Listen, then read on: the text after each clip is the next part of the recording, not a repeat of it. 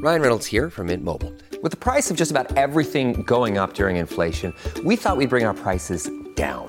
So to help us, we brought in a reverse auctioneer, which is apparently a thing. Mint Mobile Unlimited Premium Wireless. How to get 30, 30, bit to get 30, bit to get 20, 20, 20, bit to get 20, 20, bit to get 15, 15, 15, 15, just $15 a month? Sold! Give it a try at mintmobile.com/switch. $45 up front for 3 months plus taxes and fees. Promo rate for new customers for limited time. Unlimited more than 40 gigabytes per month. Slows full terms at mintmobile.com. At Evernorth Health Services, we believe costs shouldn't get in the way of life-changing care, and we're doing everything in our power to make it possible. Behavioral health solutions that also keep your projections at their best? It's possible. Pharmacy benefits that benefit your bottom line? It's possible. Complex specialty care that cares about your ROI? It's possible. Because we're already doing it. All while saving businesses billions. That's Wonder made possible. Learn more at evernorth.com/wonder. Welcome to the New Books Network. Hello and welcome to New Books in Latin American Studies, a channel of the New Books Network. I'm Rachel Newman, a host of this channel. Today I'm speaking with Rebecca Herman about her new book, Cooperating with the Colossus, a social and political history of U.S. military bases in World War II Latin America, published by Oxford University Press in 2022. Rebecca Herman is Assistant Professor of History at the University of California, Berkeley. Welcome to the program. Thanks, Rachel. I'm really happy to be here. Thanks for the invitation. So could you begin by telling us about how you came to this project? Sure. I think, well, I don't know how far back to go, but I'd say I sort of started down this path as an undergraduate at Duke.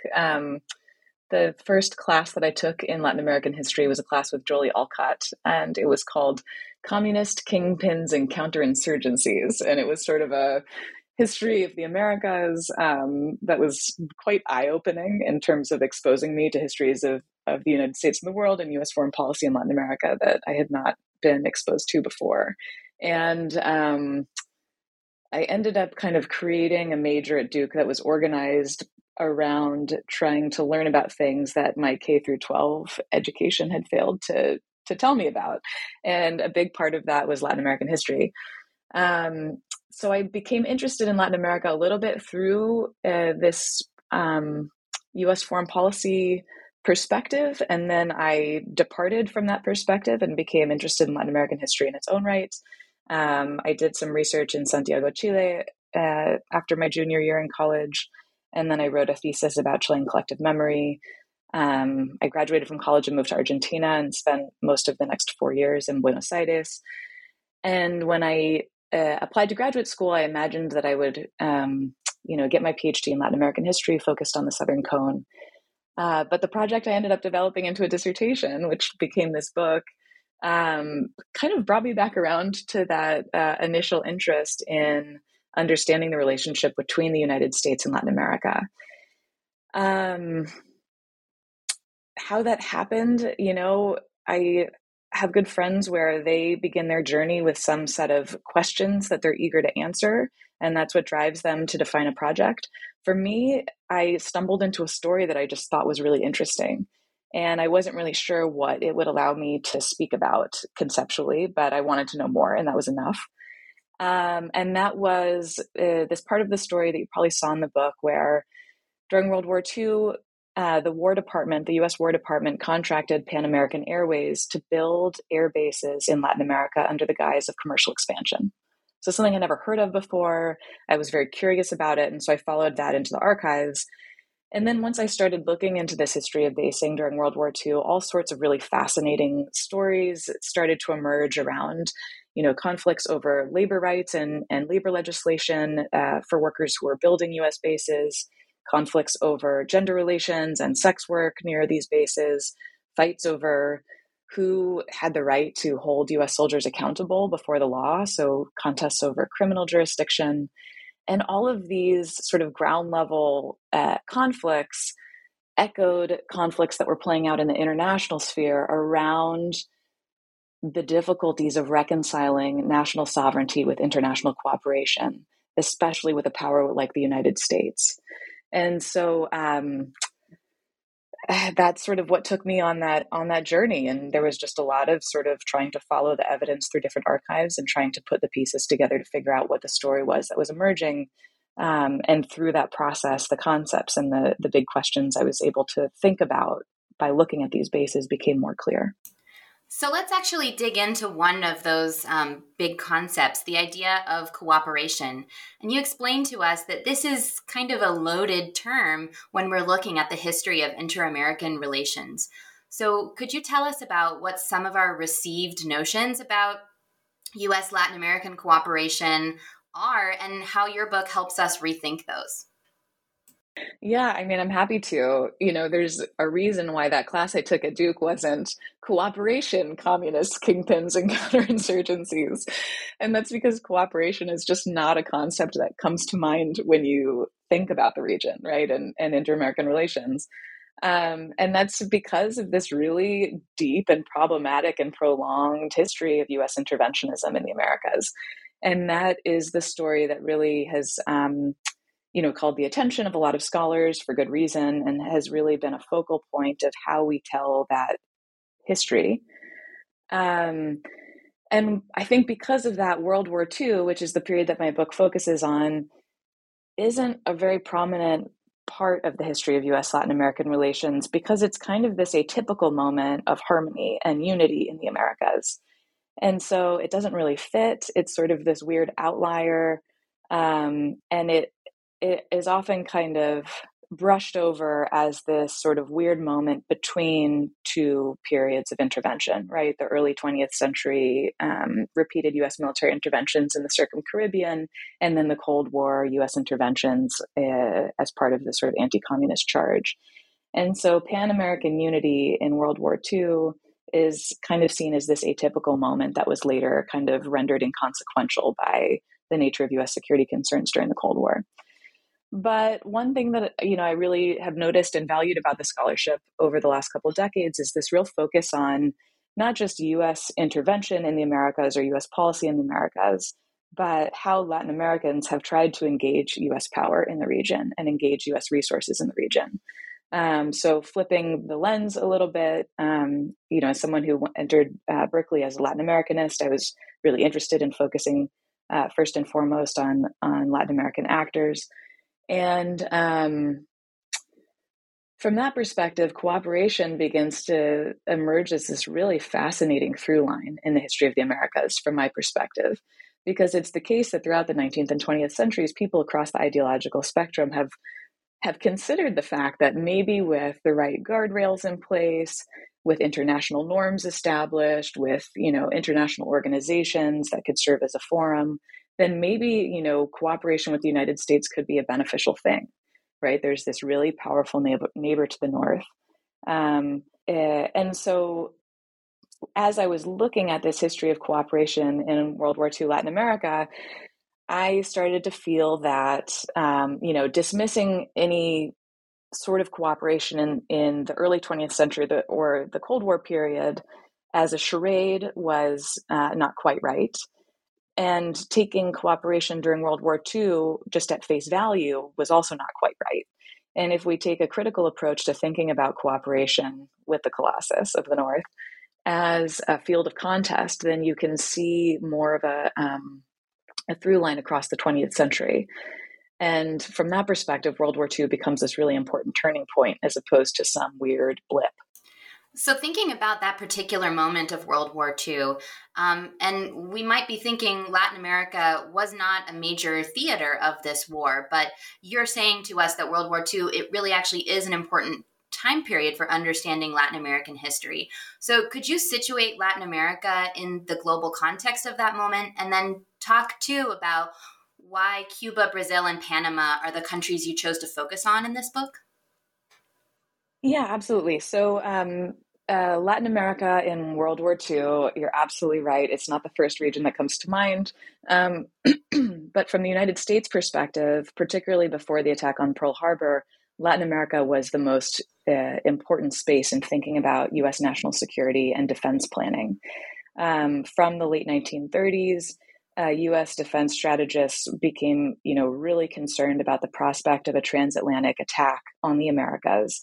and particularly a scenario in which German forces could cross the South Atlantic from West Africa, arrive in the Brazilian Northeast, which was largely indefensible at this point, and then from there would be, join up with an imagined fifth column of Nazi sympathizers and could attack the Panama Canal or invade the United States.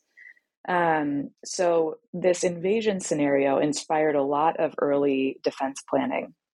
And in particular, there was a call for the establishment of defensive air bases across the Americas that the United States could use to defend the hemisphere from an extrahemispheric attack. Now, this is well before the United States joins the war.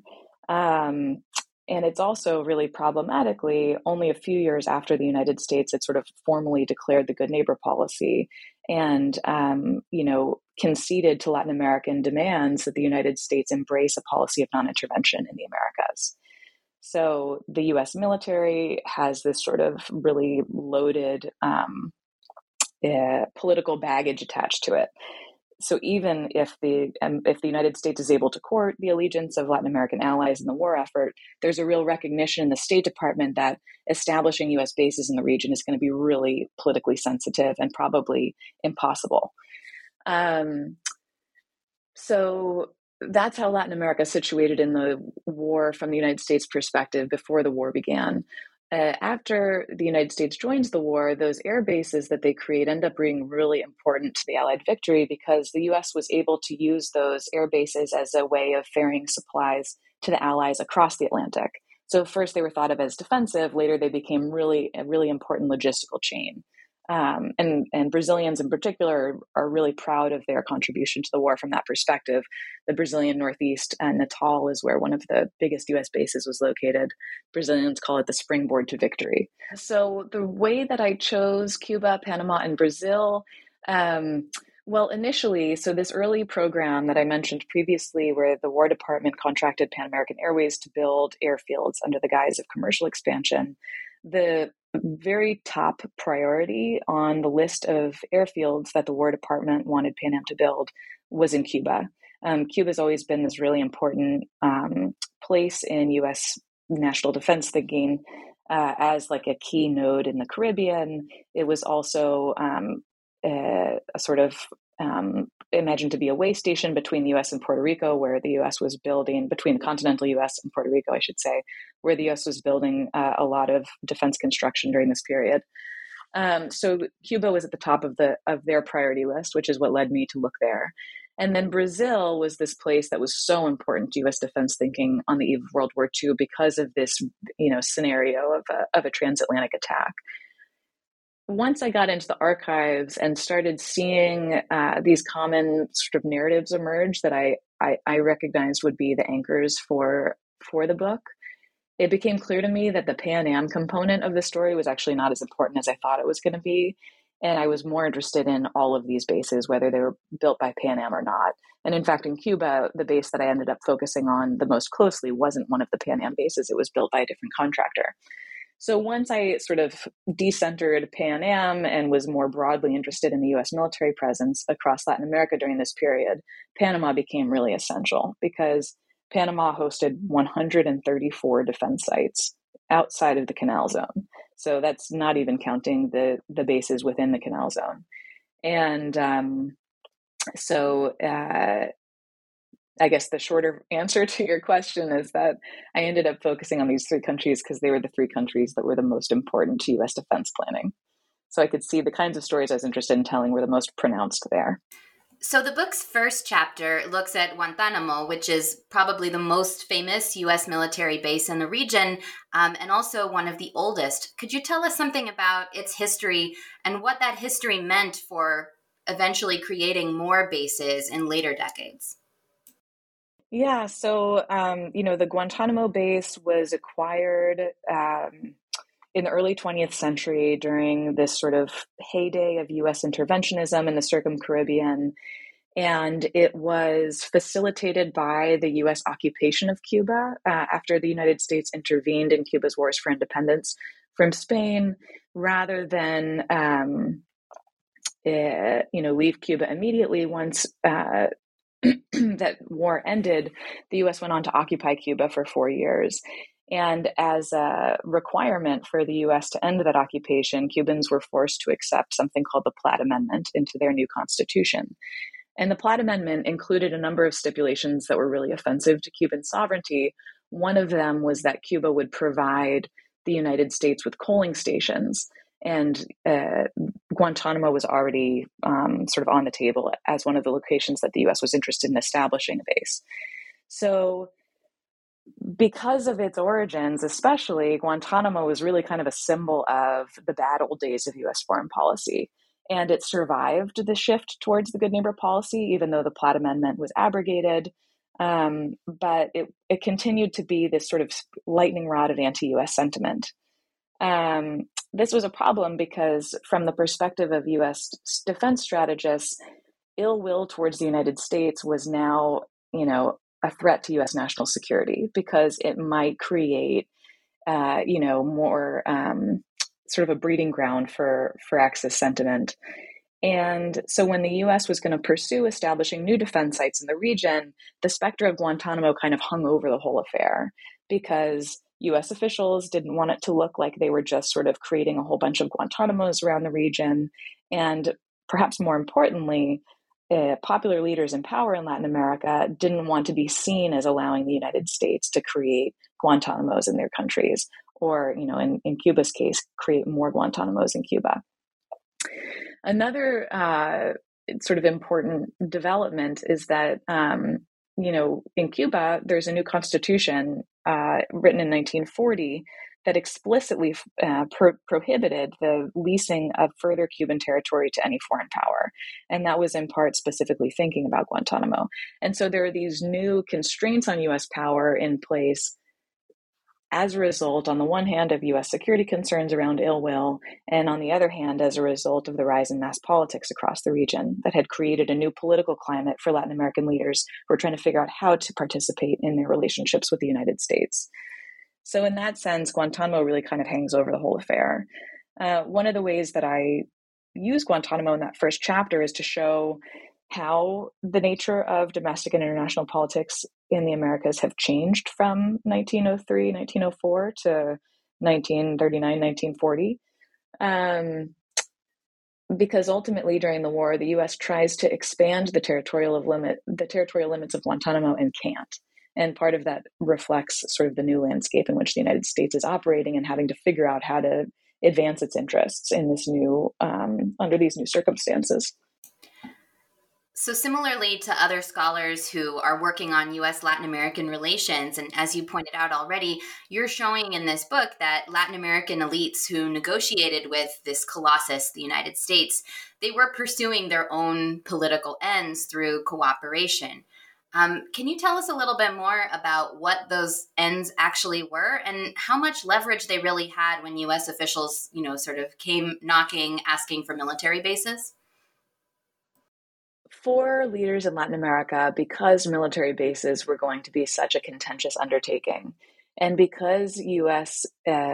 Diplomats especially were really concerned about goodwill in the region, this was a moment where Latin American leaders had probably more leverage than they'd ever had before or since, because when goodwill in the Americas is seen as a national security imperative, the U.S. government is much more predisposed to invest in positive relationships with Latin American partners. And so when it came to bases, oftentimes Latin American leaders would, directly negotiate quid pro quo exchanges. If we're going to provide, defensive airfields for you, and you really are serious about us being equal partners in the defense effort, then we're going to need modern military equipment. We're going to need modern weapons. And so, for example, Getulio Vargas, who was especially successful in this way, used the war and the United States' concerns about German influence growing in the region to really demand aid in return in ways that were really targeted towards Brazilian nation-building objectives. So military modernization was a really big one. This is also the time when the United States begins taking a much more active role in training Latin American security forces. Before this, military advisors in the region more commonly came from Europe, and that's especially true in South America. But then there were a number of other ways that Latin American leaders tried to navigate U.S. demands for basing, because part of it was recognizing the practical opportunity to gain aid from the United States that the U.S. might not otherwise not be interested in providing. But they also wanted to be able to show, their citizens that they were getting something in return. This was particularly the case in Panama, where when the war began, there was an arch nationalist in power who had really, used anti-U.S. sentiment as part of his political cachet. And so if he was going to be entering into a relationship with the United States that was going to permit the U.S.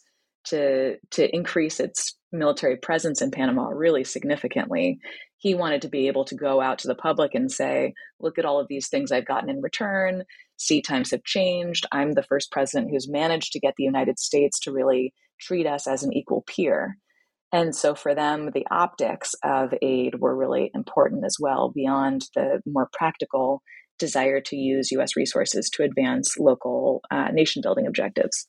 Moving into the realm of the local interactions on these military bases, your book looks at both the tensions and the opportunities that the arrival of a base could bring. And the social and the political histories that you uncover, they deal with all kinds of topics from labor, race, sex and gender, and the law. So could you tell us a story or two from your research about one or more of these bases that illustrate some of the tensions and opportunities that a base could bring?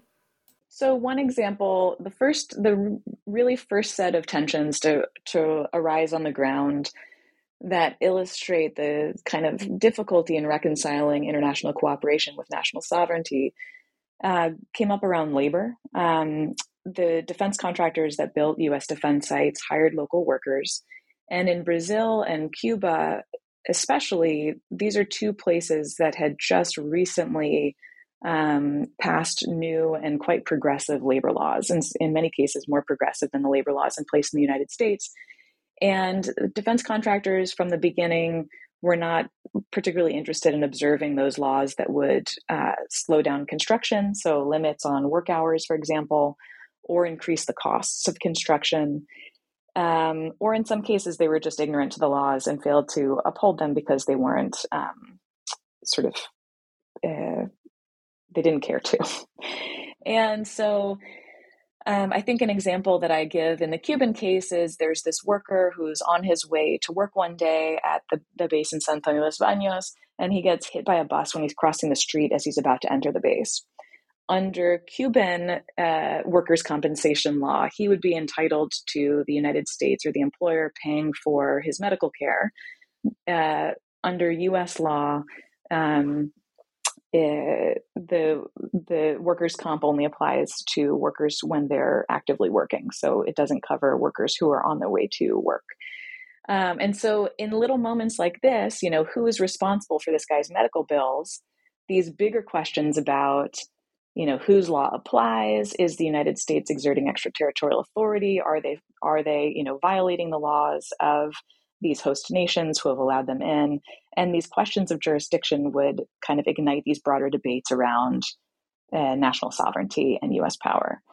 Another example that gets maybe more at some of the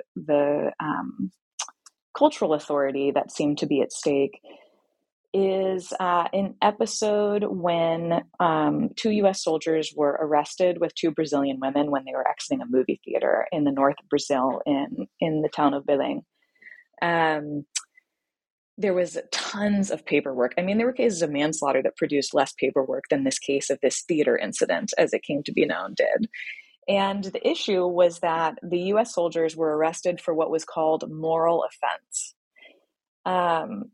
U.S. authorities could not figure out what was so offensive about their behavior because they were operating with a different moral code in mind. And so in places in the northern Brazil, the U.S. military presence quickly became associated with this kind of degrading moral influence, particularly around women from elite families. There was a really big concern that U.S. soldiers were going to corrupt and dishonor women from elite families. And so the arrest of these soldiers for moral offense was kind of a small battle in this larger struggle to preserve, local social customs and social norms, and to prevent the U.S. presence from, disrupting local culture. And so these little battles end up having these bigger ramifications. You can see how local people react to them. You can see how governments try to manage them. And throughout those core chapters where I'm looking at problems on the ground, I'm really interested at seeing how the local, national, and international responses to these things interact with one another and shape one another. Can you talk to us a little bit about heterogeneity among all the different bases you were looking at? Were there some that integrated with local communities more or less successfully? Yeah, well, one thing I want to say is I opened the book saying there are over 200 defense installations that are built during the war, and those between them, in terms of just heterogeneity they varied pretty wildly in terms of the size and the scope. So some of them were really teeny tiny little, radar sites, for example. In other cases, these are full-fledged bases of the sort that you probably picture when you think about a U.S. military base. But in terms of what local relations look like from base to base, you see common points of conflict. And that was why the middle chapters of the book end up being organized around the kinds of conflicts over governance that arise, rather than a chapter on bases in Brazil, a chapter on bases in Cuba, a chapter on bases in Panama. But what's really productive about looking at a number of different bases is you can see how differently authorities resolved these conflicts from place to place. And the reason I thought that was really valuable is you can see how adaptable security cooperation is, both as a tool for advancing U.S. interests and also as sort of a tool for the Latin American elite. So one example would be around the question of labor laws, just to give you a sense. In Cuba, the United States has a much longer history of interventionism in Cuba, of course. The U.S. government also had a closer relationship to the Cuban government from early on in the war.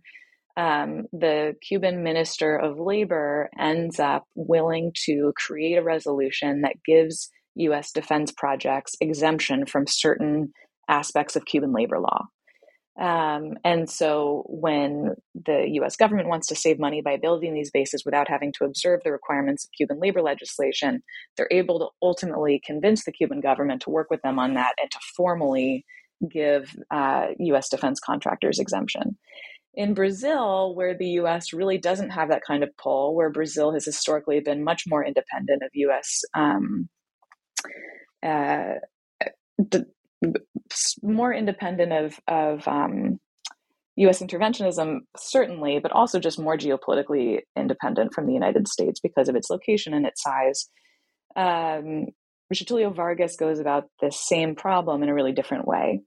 The U.S. thinks about trying to get Vargas to give them the same kind of exemption that they've gotten in Cuba, but that's just politically impractical for him. And so what he does instead is kind of quietly lean on Brazilian labor courts to interpret the laws in ways that reflect U.S. interests. So there's this sort of concerted campaign to educate labor court judges to the preferences of the Brazilian Ministry of Labor. And ultimately, the United States does in practice get exemption from labor laws through this other means. So in that sense, I thought that the comparative value of looking at how these things play out across different sites was really useful. Another example of this is when it comes to how to regulate prostitution. The way that U.S. base officials end up regulating local sex industries really varies from site to site, and it's based on, the geography of red light districts, the predisposition of local officials to work with them in this endeavor, and another number of other local issues. And so you see a real diversity of the way conflicts manifest and then also the way conflicts are resolved at each site. Moving forward to the post-war period, could you tell us a little bit about what happened to these bases when World War II ends? Yes. For the most part, the bases cease to be U.S. bases. So a lot of them become national military bases for the countries where they're built. Some of them become airports, right? One of the real perks for Latin American leaders in permitting these airfields to be built was this is a moment where, aviation is becoming more and more important. And this is a kind of national infrastructure that's really expensive to build. And so it was a big advantage to have, the United States spend the money to build all of these airfields across the region. In some cases, the United States is eager to retain rights to these bases in a number of places. That ends up being really politically impractical almost everywhere. So in two cases, they make pretty significant strides to maintaining rights to maintain the bases. In Panama, a treaty is even completed and signed by the two foreign ministries. But then in Panama, there's massive nationwide protests against the against the congressional approval of that agreement. And, tens of thousands, maybe hundreds of thousands of people take to the streets in opposition to the continuation of U.S. Occupation of these new bases in Panama, and ultimately compel the Panamanian National Assembly to reject the treaty. And the U.S. is forced to withdraw from those places. Thinking about the popularity of Cold War studies in Latin American history at this moment, could you explain to us a little bit about what your work could, have to say to that new body of scholarship? Yeah, I think one of the really significant things for me about World War II is that so many of the really consequential strategies for advancing or defending U.S. interests in the region that are so devastating during the Cold War take shape in the World War II period. So as I mentioned before, this is a moment of origins for these really close connections between the security forces of the Americas. This is the beginning of the U.S. Training Latin American security forces across the hemisphere, and not just in the places where the United States had previously occupied. There's an effort in the post-war period to try to standardize weapons in the Americas to make Latin American security forces more aligned and connected to the United States, and to prevent the kinds of relationships that Latin American security forces used to have with European powers. And the School of the Americas, which is this famous military training center where Latin American officers would go for training courses, and later did a lot of counterinsurgency training that was implicated in human rights atrocities in the Cold War era. That School of the Americas is created right after the war as a way to try to institutionalize some of these important relationships that were created during the war. And, this is also true for the idea that investing in the quality of life of people in Latin America, investing in development in the region, can be a counterinsurgency technique. So that's not the language that they're using during World War II, but the reason that the United States was willing to invest so heavily in Latin America during World War II was in part because they thought that investing in the economic development of the region would help to stem the spread of fascism. So we see that again later with programs like the Alliance for Progress. If we improve the quality of life of people in the region, that will make them less vulnerable to communism. And so basing as a feature of U.S. Latin American relations remains really problematic. And while U.S. basing really proliferates around the globe in the post-war period, you don't see nearly as many U.S. bases in Latin America, in part because of the changing nature of the security threat, but also in part because of these other more discrete modes of intervention that the United States has practiced during the war and has sort of established during the war. So I think in all these ways, there's some real continuity, and you can see how, during the Cold War, cooperating with the Colossus remains something that people in the region often aim to do. It's just that the folks who are most successful at it tend to be, human rights abusing right-wing authoritarians. But they're still using the language of security cooperation and U.S. security interests to advance their own agendas. And so from that perspective, you do see this continuous through line. So for the benefit of our listeners who don't get to look at this really fascinating map that you have at the beginning of the book of the location of all of these different U.S. defense sites in the region, I noticed that on that map, you actually say that there could even be more defense sites. And I was really intrigued by this, that is there something about this history maybe that you discovered through your research process that's been sort of hidden or written over? It seems like something that we would know, where was the U.S., sort of establishing these sites in Latin America during this time? Yeah, this was one of the most challenging parts of the research, was just trying to compile a list. And I'm sure that I've missed some. Um, there's no, in all the archives I worked in, there's no definitive list of where all the US defense sites established during the war were located. And because the United States used a number of different contractors to build the sites, there was no way to even find, a series of contracts that would include all of the locations where defense sites were built. So the list that I gave to the cartographer who made that map was really cobbled together over the years through all different sources. And I feel pretty confident that it's bound to be incomplete. And so I hope to hear from readers in the future who might have personal interests in this, about any other sites that I might have missed. It was, I'll see textbooks on U.S. Latin American relations, for example, will often mention the bases in passing, particularly in northeastern Brazil. I think they're the most well known, particularly because they were so important to the war effort. But the story really has not really received a lot of attention. And so a lot of the work when I was doing the research was just reconstructing what happened. Well, it's a fascinating story that you've been able to tell as a result of that. Looking a little bit ahead to, I guess, maybe other things we can expect from you in the future, could you tell us a little about what you're working on these days? Yeah, sure. So it's still, taking shape, and the framing has changed a little bit over the last year or so. I mean, I started doing research on a second book project in 2019. Um, um, for a number of reasons, I guess that, the pandemic sort of stalled out. But since 2019, I had been doing research on the history of the Chilean and Argentine Antarctic. So Argentina and Chile both have sovereignty claims to parts of the Antarctic Peninsula.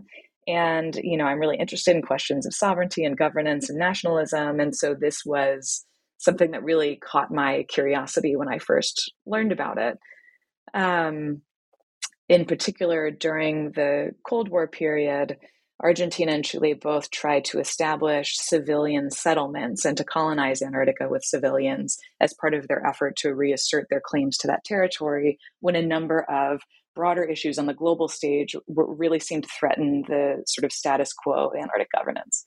So that was the story I first became interested in, and I started digging into the Argentine and Chilean foreign ministry records and that sort of thing. But over the last year or so, what I began to realize was there is a certain part of the story I found especially captivating, which is around this moment where globally people are starting to think about environmental problems in more global terms. And that sort of globalizing thinking about the environment and environmental problems really conflicted with nationalism and sovereignty, particularly in less wealthy countries, in ways that become really thorny and that actually really resonate in today's headlines around, challenges around global efforts to address climate change. And so I realized that rather than write a book about Antarctica, where part of the story is environmental politics, what I wanted to do was write a book about environmental politics, where Antarctica is one of the places where I ground myself. So now I've been developing a project that I envision sort of locating myself in different chapters in different key sites where the conflict between international environmental activism, globalized ways of thinking about the environment, sort of butt heads with plans for economic development and sort of symbols of nationalism and national sovereignty. So Antarctica is a really important case. Another I've been looking into is a project to build a nuclear waste dump in Patagonia during the same period. I'm returning to the Amazon, where I spent time for my first book, to look at deforestation And then there are a few other ideas that are still a little bit less fully fleshed out. So stay tuned. That sounds very exciting. So I'm sure we all will be indeed tuned in. We've been speaking today with Rebecca Herman about her book, Cooperating with the Colossus, A Social and Political History of U.S. Military Bases in World War II Latin America. Rebecca, thanks so much for this conversation. Thanks for having me.